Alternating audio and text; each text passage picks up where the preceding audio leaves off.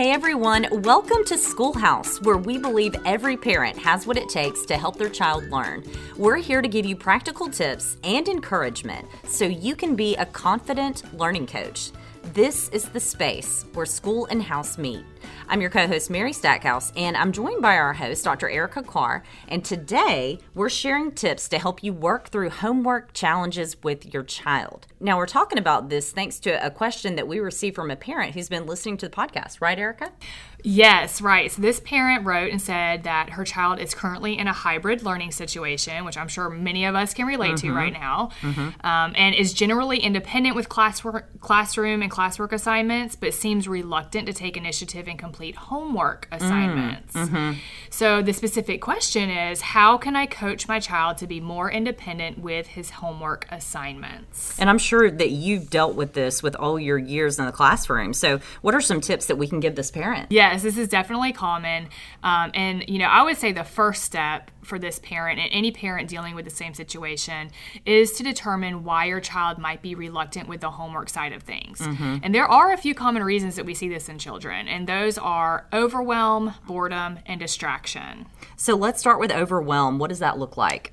So some children feel overwhelmed because their brains are exhausted from the day's learning activities. And the thought of having to do more just becomes too much. I feel like, even adults, we get the same way. Right.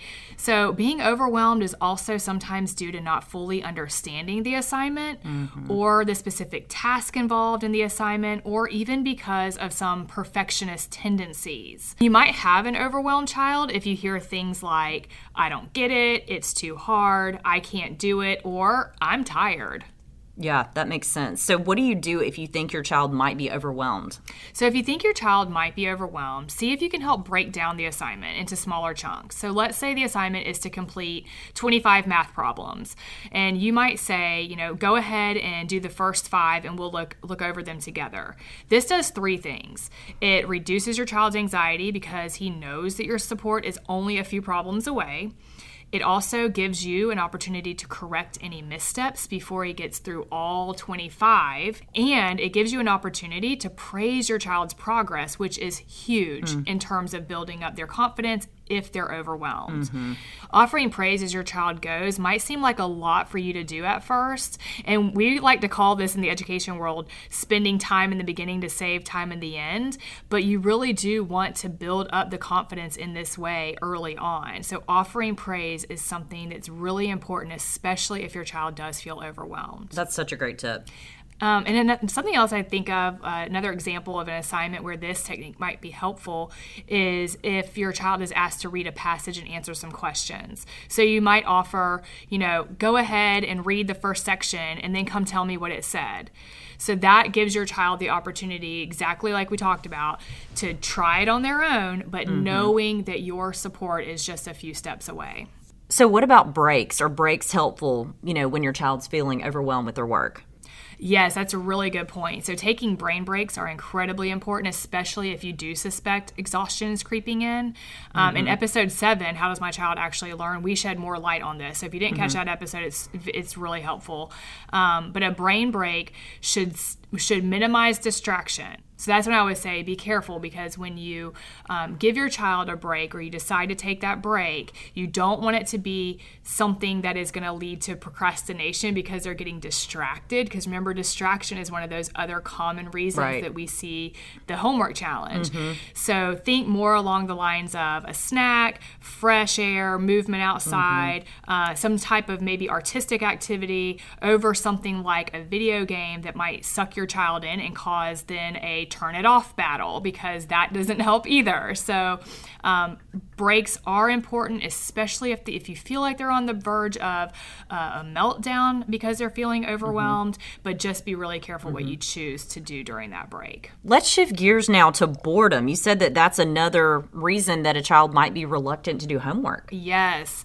And, there might be a more sophisticated way to say this, but I feel like it's just that simple. So sometimes if your child is not interested in the assignment, or a lot of times boredom is the result of having an advanced understanding of the subject. So they're already past that. In their minds, they know it.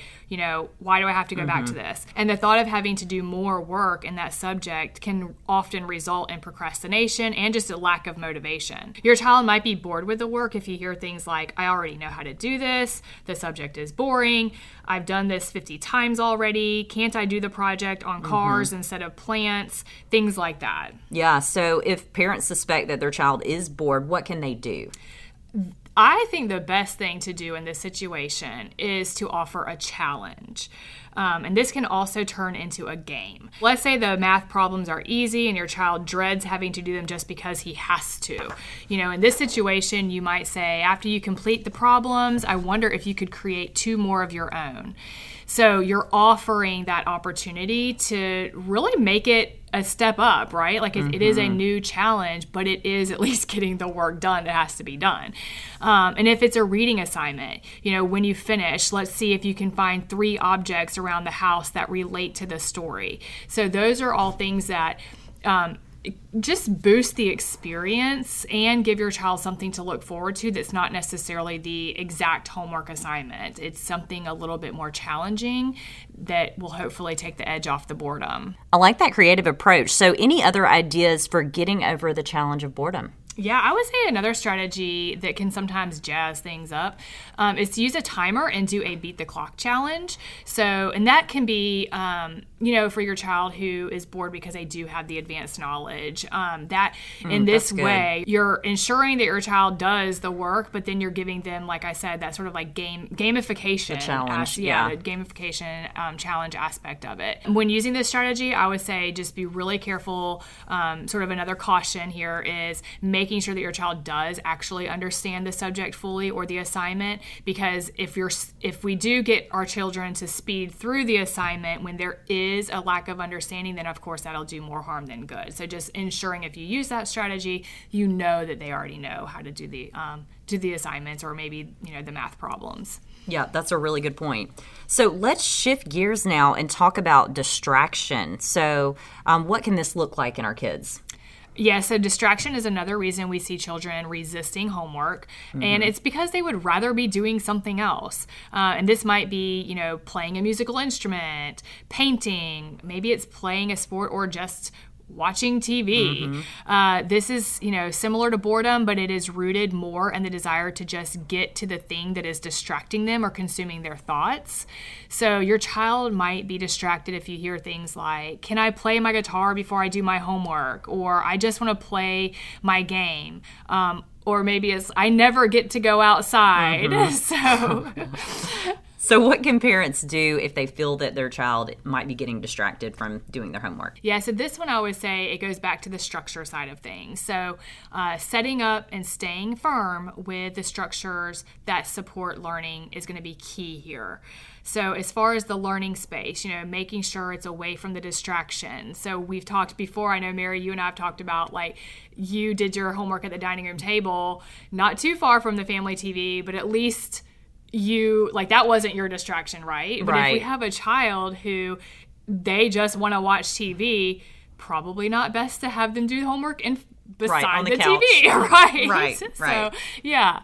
On the flip side of that, you might consider making it as enticing as the distraction itself. So maybe in their learning space, you actually do put things like a favorite color or a certain type of supply that, maybe specific cool pencils that they love that really makes your child feel special, and it draws them into that learning space, which will, reduce that distraction, but also give them that special feeling that just makes them want to be in that space to do the work. Yeah, that's a good idea. Yeah, I mean, those are just little tricks, you kind of figure out what is distracting your child and then what could potentially draw them into the learning space. And another structure to consider if distraction is a culprit, I would say, is the timing of homework completion. So, for example, if your child wants to just get to the video game, make it clear that there will be time for the game after the homework is completed. That can be motivating in itself, right? But you've got to make sure and follow through on that. So that's one thing. This sort of this is where trust comes in. That if you say that's going to happen and then they finish their homework and it doesn't happen, then you've got a trust issue that right. starts to develop. So just ensuring that you've got those structures in place and that it can follow through to give them that time if that's something that you need to work out.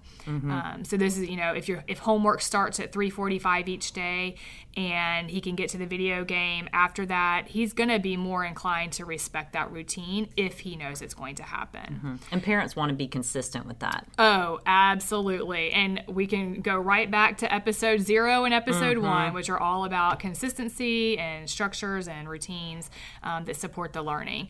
So I would say, the other thing to think about here, kind of offered a caution for all of these is that if the homework time changes from day to day for whatever reason, maybe your schedule changes from day to day, it's just important to make sure that it's communicated clearly, like this is when this will happen, to build that trust, right. And to help your child know that, okay, if I do the homework, then by this time I will get to do, play my guitar, play the video game, go outside, whatever it is that's sort of leading to this homework battle and challenge.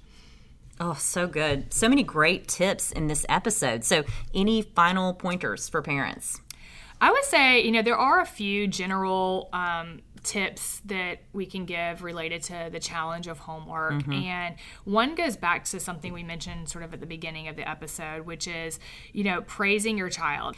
You really can't praise your child too much, especially when it comes to making progress with homework or anything that you're really struggling with your child over. So, it does take effort to offer that praise and to be mindful that you've got to give it in order to, help the situation or help your child through the situation. So one of the things that really helps in terms of offering praise to your child when they're doing the right things or you're seeing the great behavior here is to keep it specific and focused on the process. So, saying things like, I'm so proud of you for going straight to your learning space and getting started on your homework today. Way to pay careful attention to your work. I'm proud of you for trying so hard. So you're pointing out those specifics that they're paying close attention. And going straight to the learning space. So it could also be things like, I know you were nervous about that assignment. I'm proud of you for overcoming your fear and trying so hard. So it sounds like parents really want to be thoughtful. Absolutely. And it's worth it. Yeah. It's worth it. It's worth it because when we're pointing out what they're doing well, think about it. If it is that they're overwhelmed, you're boosting that confidence with the praise. If it's because they're bored, you're helping to motivate them by giving them praise for doing the thing you want them to do or need them to do. And same thing for distraction.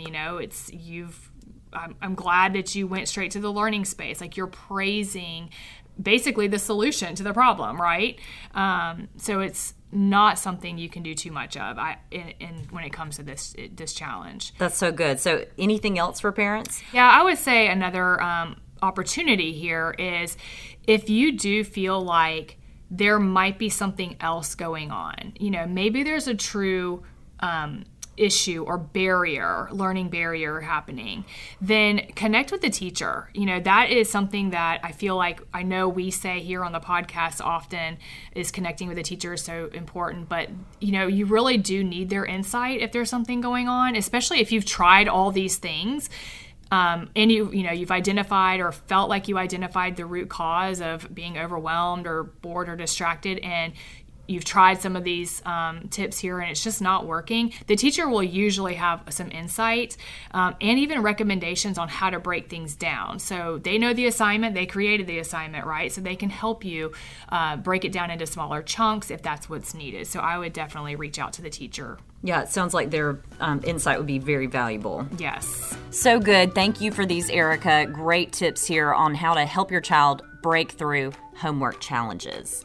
Well, parents, as always, we'd love to hear from you. So email us your question at schoolhouse@studereducation.com, and it might be featured on a future episode, just like in this one. That is schoolhouse@studereducation.com, STUDEREDUCATION.com. If you have a parent friend who could use these tips, please share this episode with them. And thanks so much for tuning in. We look forward to having you join us next time at the Schoolhouse. Find out more on how to help your child learn at studereducation.com/schoolhouse-podcast.